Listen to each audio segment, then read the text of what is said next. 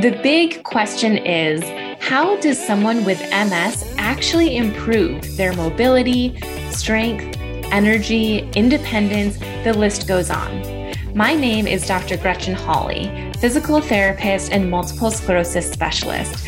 Welcome to the Missing Link podcast. Tune in as I share the top strategies and exercises to help you gain control over your life with MS using research-driven insights and advice from top industry experts. Whether you're newly diagnosed or have had MS for over 30 years, whether you have relapsing MS or progressive MS, this podcast is for you. You're sure to feel empowered and inspired after each episode. Ready? Let's dive in. Hello, everyone. Thank you so much for tuning in today. I have a special guest with me, Dr. Elizabeth Fedrick, also known as Dr. Liz. She is a licensed professional counselor and has a doctorate degree in psychology. She provides an integrated approach to treatment with her virtual and in-person clients, as well as on social media, where she shares tangible tips that you can use right away to start improving relationships with yourself and others. On today's episode, Dr. Liz gives her best tips on how to improve communication and boundaries so that we feel more seen and heard by our loved ones. Liz, thank you so much for being here with us today. Yes, thank you for having me. I'm excited to have this conversation. Yeah, me too. I think this conversation is so needed, and it's going to allow people to feel, I think, a little bit of relief, knowing that they have a plan to communicate with others so that they can feel better. So I'm excited to dive into that. Before we do you mind if I ask you a question from my interview deck? Let's do it. I'm always so intrigued to see what's going to come up. Okay, your question is, would you rather have a cool boss and learn nothing or a strict boss who you learn from? Oh, that's so easy. The strict one all day long. It's all about growth. It's all about learning and developing. And so, yeah, I actually probably would respect a strict boss a lot more as well. So that's an easy answer. Nice. I like that. I agree with that. I've had both, and it's the worst to feel like you're not learning anything because then you're not also growing. Right. Yeah. Right. I agree. And that the cool boss thing, I mean, that's just like children, just like healthy relationships, like that can only get you so far when there's not the containment, the limitations, structure, boundaries, which all the things we're going to talk about. So I think that's important in all relationships. Yeah, absolutely. And I actually had a really unique experience recently where I was talking to one of my clients, and she was in a place where I think she was just mentally exhausted. Like there's so much to think about, even if you don't have MS, but add MS on top of it. And we were talking about what brings her joy. And I asked her, what makes you happy? Like maybe if you focus on doing more of those things, you can start feeling better in your day-to-day life and communicating that with others. And she said to me, I don't know. I don't know what brings me joy. It's been so long since I've experienced anything like that she literally couldn't give me an answer. So I guess maybe a good place to start this conversation is, how do we become in tune with ourselves enough to know what we need, to know what conversations we need to have and what we need to do to feel better? Yeah. And that's such, a common and very relatable experience that you just described of, especially so whether it's with medical issues or mental health issues or the hustle culture that we live in, a lot of us don't know what self-care feels like, and self-care beyond exercising and eating right, but self-care of things that really bring us joy and pleasure. And we often don't make time for that. And I don't think that our society really promotes. I think we talk a lot about it, but I don't think we actually promote it. And so when I'm with clients who say that same type of thing, my suggestion to them is start experimenting. Think back to like when you were a child or maybe during more carefree season of your life and think about the things that you did. And while in this moment, that might not sound exciting, we have to keep in mind the brain chemistry that's going on. You're probably not producing a whole lot of dopamine and serotonin right now if you're in a threat state, so to speak, if you're in a hard time of your life. And so go try it. see what it feels like, and really start experimenting to see what brings you joy and brings you pleasure. Because if we're not doing those things, I mean, it really starts to feel like, what's the point? Right. So how long should we stick with something that we assume brings us joy or used to bring us joy before we should start to expect actually feeling better in that dopamine and all those good endorphins? I wouldn't even suggest sticking to it. I would say try it. If you don't like it, move on to the next. Like really start to see what sticks. So if those things that you used to do aren't doing it for you anymore, then start Googling some things, start researching, asking friends. Often, though, what I've come to find with a lot of my clients, and obviously we work with very different situations, very different ailments, but a lot of my clients, it comes down to isolation is often the biggest issue that's going on. So if they could find a good friend to talk with or somebody to laugh with, somebody to watch a show with, it often doesn't even matter what they're doing. That connection is what goes the furthest. And so that's usually where I start is like, okay, start experimenting, see what you like, but find somebody to do it with you and find somebody that brings you joy, and then you can add on the something. Yeah, I like that. I have a twin sister. And so I've been fortunate enough throughout most of my life to always have someone to do things with, or like, we'll at least go to the same place together. And it's been huge it's nice to also have that independence, but it's really fun to have someone like a go-to person. Right. Yeah, your safe person. And really what it boils down to is the interdependence that we need in our relationships where, yes, like you're saying, we can go do our own things and we can enjoy some independence, but also we enjoy connection. And it's important. Humans are wired for connection. And so we have to have the balance of both. And that is what really creates the most health and fulfilling experiences for us as humans.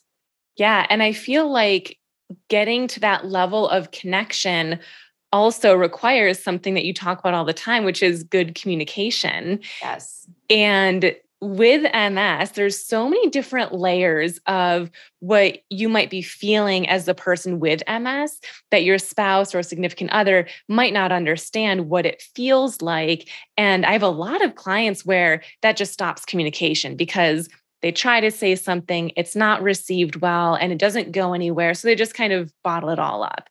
So what would be a good starting point to get to connection and that communication? A great starting point is to identify what that other person does that leads to feelings of being dismissed, of it being minimized, of being kind of shut down.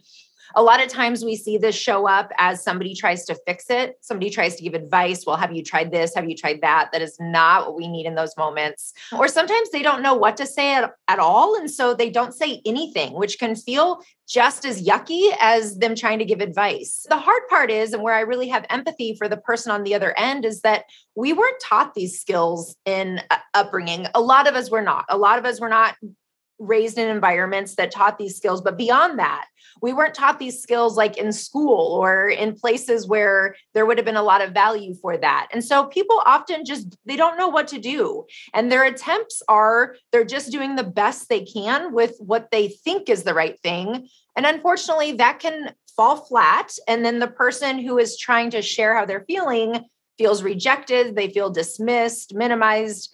And then that is where the disconnection starts because, well, when I bring you something, if it's not received with safety, then I'm not going to bring you anything anymore. And so slowly but surely that chasm starts to develop and it's hard to come back and create reconnection. So that is kind of the concern there. So what the skills that I often suggest people start with are reflection and validation.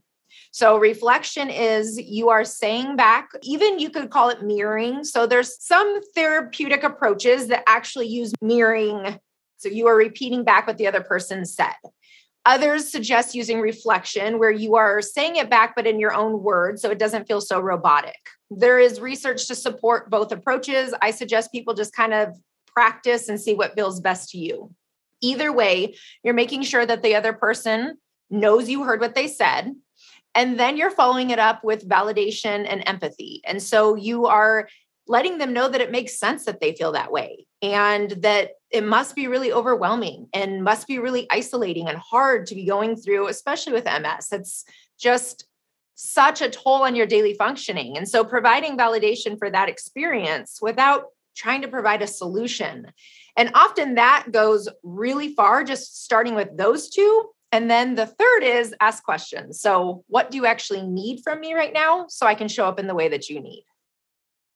As you're talking about this, I feel like this is so powerful, not only when communicating with others, but even for yourself. Like if you go through that same process, but you're talking to yourself, I feel like that could lead to feeling more at peace or at least more compassionate with yourself. You're absolutely right. And often if somebody has a hard time doing that, I suggest that they do it. They pretend that they're talking to their inner child. So we have that inner child inside of us who just is yearning for the same attention and affection that we are as adults, but it's hard for us sometimes to really recognize that as an adult. So if you really sit back and think, okay, when I was 5, 6, 7 years old and I was distressed, my feelings were hurt or I was physically hurt, what did I need? And so by really kind of reflecting that experience of this is what I'm going through, validating that it makes sense you're feeling that way, and then really kind of seeking out, okay, what did that little kid need at that time? Because that would probably help me right now as well. I love that. Is that similar to shadow work? It is similar. Inner child and shadow work have a similar basis, but really that shadow work is about the things that you try to hide, the things that maybe you're ashamed of. And so you work really hard to push away. It's the mask that you don't let other people see. Whereas the inner child, it's similar because a lot of our shadow, a lot of what we try to hide is due to needs that didn't get met in childhood. So there's most certainly overlaps in it, but it's not exactly the same concept. Gotcha. I like that. I like envisioning that there's this inner child because, at least for me, it can be hard to differentiate my emotions from reality or from other situations. So thinking like, okay, that's my inner child's thoughts, or that's what they need. And I feel like that allows for not only more communication, but different outlets and different suggestions and ways to move forward. Yeah, absolutely. And the 3 Ws is a tool that I suggest that my clients use as well in these type of situations that kind of overlaps with it. And the first W being what's going on. So is same thing, checking in. It's so we could, parallel that to the reflection, like what's going on. The second W is where's it coming from? So what's causing it? I try to share with my partner how I'm feeling and they shut me down. So now I'm feeling a little activated. And then the third W being what do I need? So how can I regulate my nervous system right now? How can I feel safe? And sometimes that is meeting the needs of the inner child. So that's like, I'm going to go take a bubble bath, or I'm going to go for a walk, or I'm going to play with my dog. And sometimes though, that's okay. Yes, this is my inner child's cry, but I am an adult now. And so the third W is I need to go communicate like an adult with my partner and tell them what I just tried to share with you didn't go well and my feelings are hurt. So from there, it sounds like the next step would be starting to set boundaries or expectations. And I guess I have a similar question with boundaries of where do you even start? I remember not very long ago, I heard people talking about boundaries, and my first thought was, what are they talking about? Like, what is a boundary? And then how do you even start setting them? Is boundaries just saying no to things? So let's bring it down to the basics and go from there.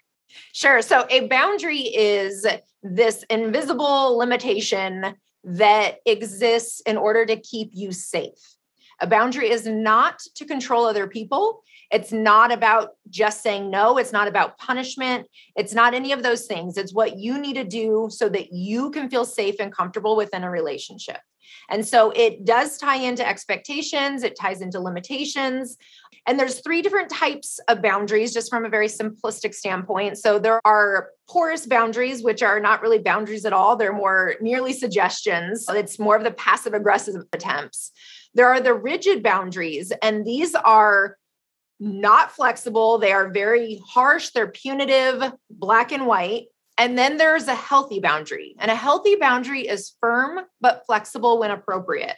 And that's really important because our boundaries often kind of ebb and flow, and they kind of shift depending on the environment and the person. And even, a boundary that even you and I might have today in our relationship, if we became great friends, a year down the road, our boundaries will look different. And so it's definitely something that changes over time. But at the most basic level, a boundary is this space between you and I where we can both feel safe.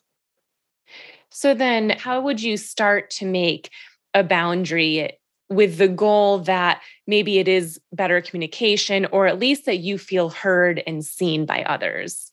Sure. So when trying to figure out what type of boundaries to set, it's really helpful to figure out, when do I feel most dysregulated? That means you have to get in touch with what's going on in your body. The 3 W's are really helpful for that, because the first one being what's going on in my body, you really are stopping to assess what's happening. If anyone were to stop and think about what they feel like when they're feeling anxious or scared or angry, there's always a physiological response that accompanies that.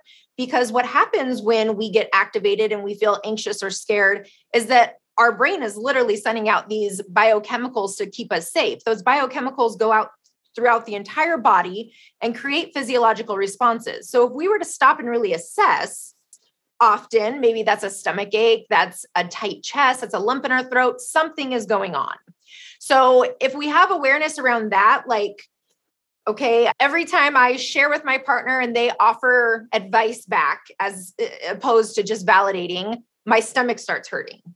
Okay, that's probably a pretty good indicator that I don't like when my partner does that. Okay, so now I'm kind of making sense of that. Okay, so a boundary is needed there. So now how do I go about doing that? And that's the next step. So to really identify where the boundary is needed, you've got to start paying attention to when you feel the most like agitated, uncomfortable, and just yucky in your body. Yeah, I think that's so huge, especially the frequency that you check in with yourself. Because prior to when I knew what a boundary was, there were so many things that would make me have a stomach ache, or like my hair would start thinning, like these very obvious things. But I never thought to myself, okay, this is a situation where I can either create a boundary around or some type of change. So, how often do you recommend checking in with yourself? I recommend that you make it a habit. And so even at the beginning, maybe it's intentionally you set an alarm on your phone for in the morning, the afternoon, and the evening, because even if you just start doing body scans daily, you get an awareness of a baseline. And so somebody who has a medical issue, they're going to have a lot going on in their body. And so that's just even more we need to be attuned to, where is it coming from? So by really assessing a few times a day, like, okay, this is what my body feels like at baseline. This is what it feels like at rest. This is what, then when it's not feeling that way, we become more aware of that. Also, when you start to identify like a specific feeling. So for me, it really is a stomach ache, like a very specific stomach ache though, when I'm feeling triggered. And so because I've practiced becoming in tune with that, I know immediately what's going on for me. And often what's going on is I'm being triggered to a state of like powerlessness. Maybe I feel like I don't have a voice, or I feel trapped or something.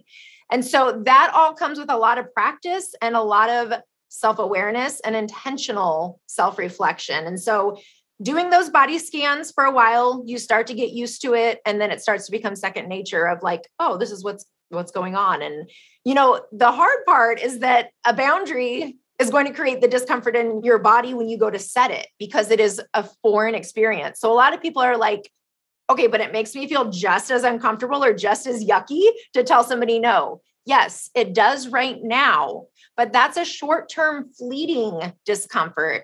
Whereas saying yes over and over and over when you don't want to is a lifetime discomfort. There is a difference. Yeah, that's so true. And again, I keep thinking like there's boundaries that we might need to set with other people, and then also boundaries that we might need to set with ourselves, just things that we're doing that make ourselves get that knot in our stomach, or just like disappointed in ourselves. So Sure. What is that next step? How do we set a boundary? So it is with communication skills, being prepared. It's so important that when you set a boundary, it comes across that you're doing it in a kind and gentle way. Because going back to what I was saying earlier, a lot of times people are just doing the best they can with what they know. So a lot of times people don't even realize they're violating a boundary. They're not doing it intentionally. It's their own learned behaviors. And so by gently bringing it to their attention, using I statements, I feel dismissed when I share with you how I'm feeling today. And then I'm just given advice instead of, whatever it is the person needs, feeling validated. I feel insignificant. I feel whatever that I feel word is, but of your experience. And then you talk about the behavior that is creating that. When you first set the boundary, it's also important that it isn't done in a passive aggressive way. So it does have to be, again, firm but flexible. So you explain, this is how I'm feeling. In the future, when I come to you and let you know, how I'm feeling that day, or if you ask me how I'm feeling that day, could you please just validate, and could you please stop giving me advice in response to it? That is a boundary. Now that other person gets to choose. They can say, no, I think I'm going to keep giving you advice because it seems to be really working out for us. They can say whatever it is they want to say, but that is you setting the boundary that this is what's going on for me, and this is what I need to see change. And so I'm not okay with this anymore.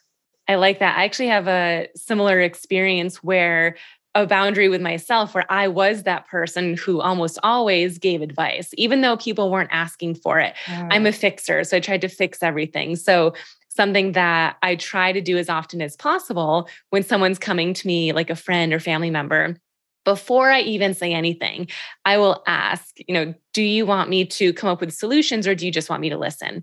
And I will tell you, it makes me feel so much more calm in my mind if I know I don't have to fix this.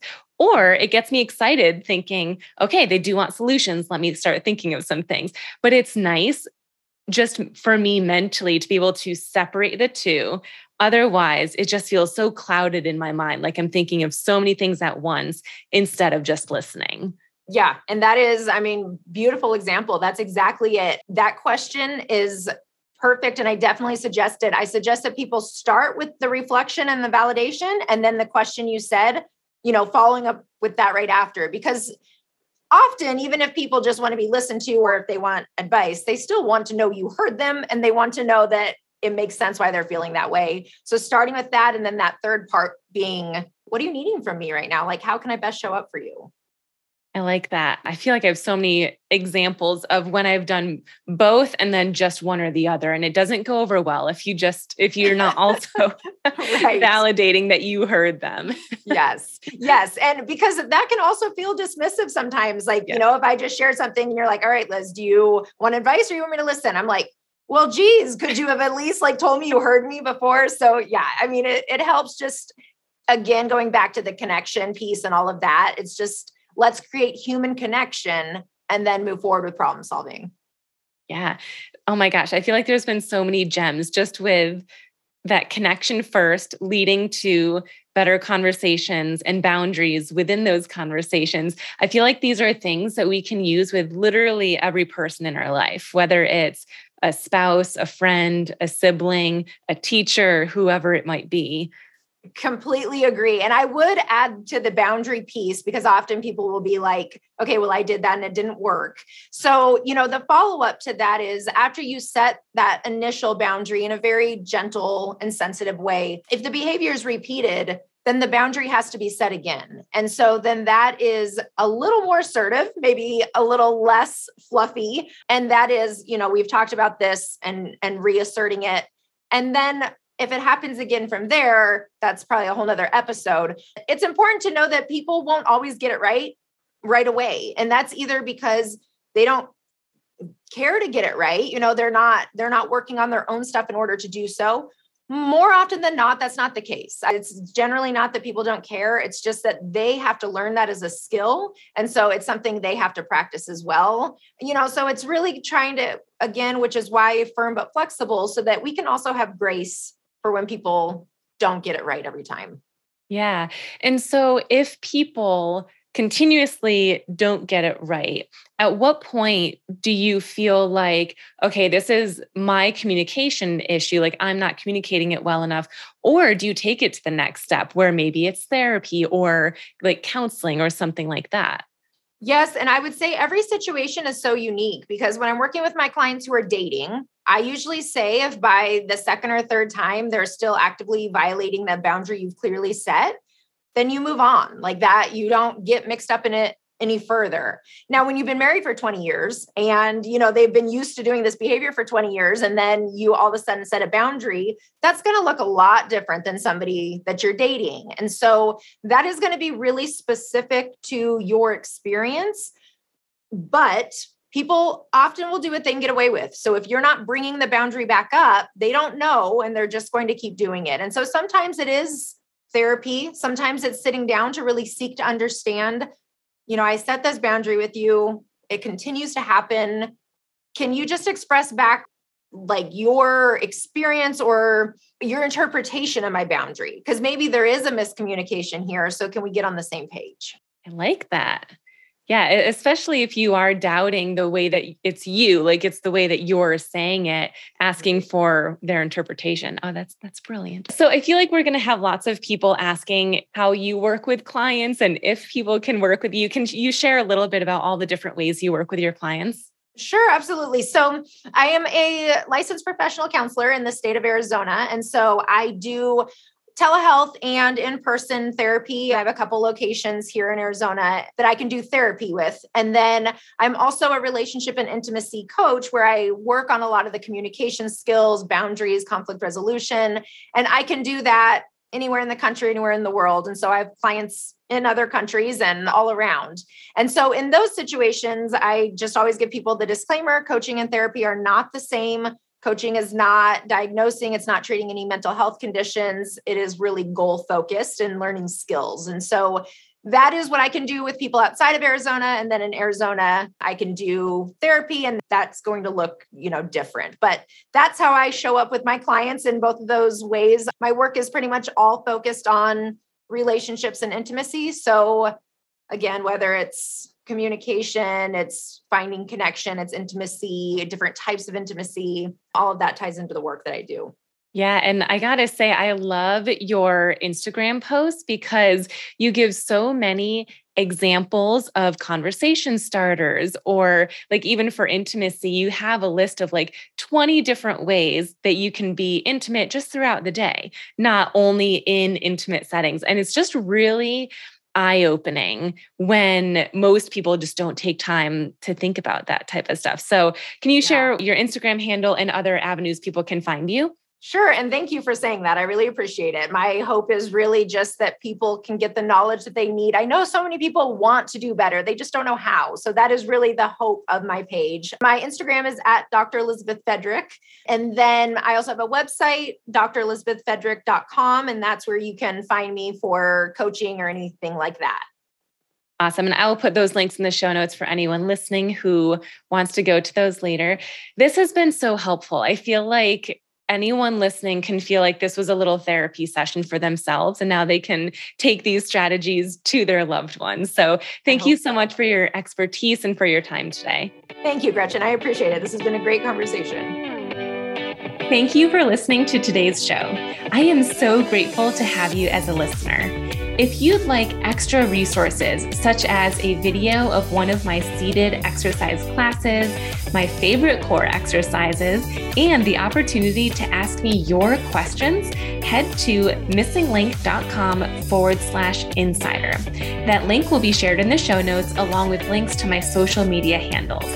If you loved this episode and think a friend or family member with MS would benefit from listening, please go ahead and text or email this podcast to them right now.